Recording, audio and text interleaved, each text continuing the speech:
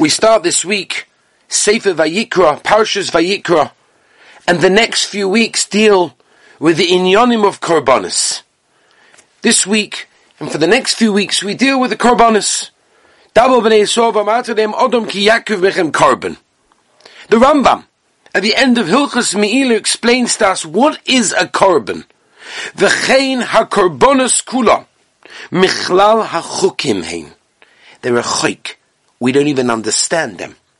But yet the Rambam continues, Lefichach, Omru chachamim, shebishvil avodas ha-Korbanos ha-olam oimed. The world stands on Korbanos.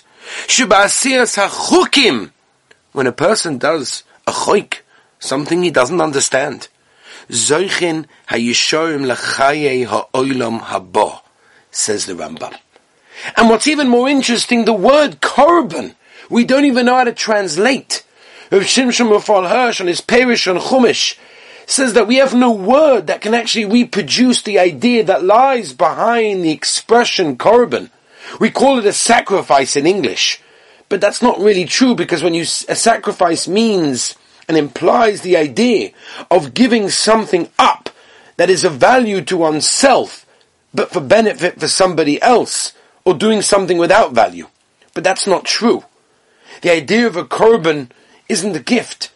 The idea of a korban, explains Rav Shimshon Raphael Hirsch, is from Lashon Korov, to approach, to come near, to come into a close relationship with someone.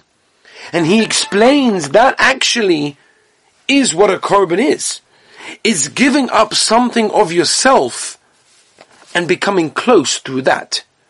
Which is actually amazing, because it's a chok and it's something we don't even understand. I want to tell you in the most unbelievable Kotzker Rebbe.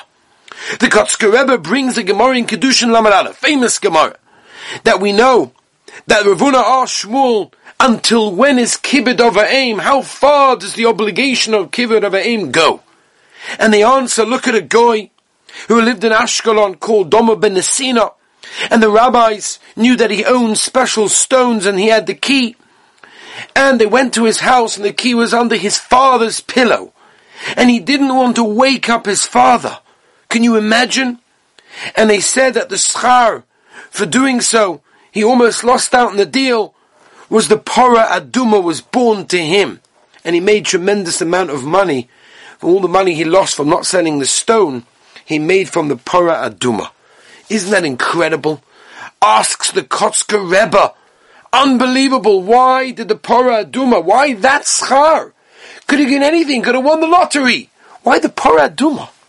Explains the Kotzker Rebbe that this guy did a mitzvah and he lost money.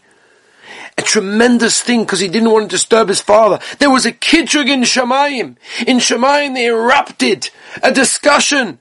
This is what a guy does? What about Yidden? What about Klal Yisrael? What Mesiras Nefesh do they have? And the answer is Pora Aduma. He was given the mitzvah of Pora Aduma because Klal Yisrael went to all lengths to buy it, to do it. They went to Mesiras Nefesh, and the same money that he lost out of doing a mitzvah that is a mitzvah sichlis, it's understood, you don't wake up your father. The reward was Pora Aduma, that Klal Yisrael were Mesiras Nefesh for a mitzvah they don't even understand. That is the inyan of Korbanos. That starts Sefer Vayikra, and for the next few weeks we deal with this. Mitzvahs that we don't understand, but yet Klal Yisrael always come through, and they do even the mitzvahs we don't understand. And that's an unbelievable thing. I was speaking recently to someone who said to me, I don't understand a certain thing and I don't do it. And I said, no, that's not true.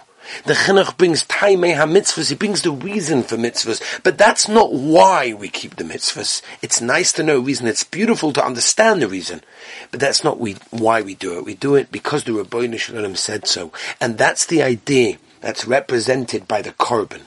A korban is something we don't understand. What does it mean? It makes no sense to us, but yet we still do it. Rebbetzin Kanievsky, Oliver Shalom, once said an unbelievable thing, and I'll just say it very, very short. There was a mall here in Eretz Yisrael, a huge mall that's visited by thousands and thousands of people. And the police, the army found a truck that was situated by one of the supporting beams of this mall, and it contained a huge bomb. And they realized, when they actually managed to get rid of it, that if this bomb would have gone off, it would have brought down the entire mall with thousands of people inside it. It was by one of the supporting beams, the whole place would have come crashing down. But they found it just in time. Why?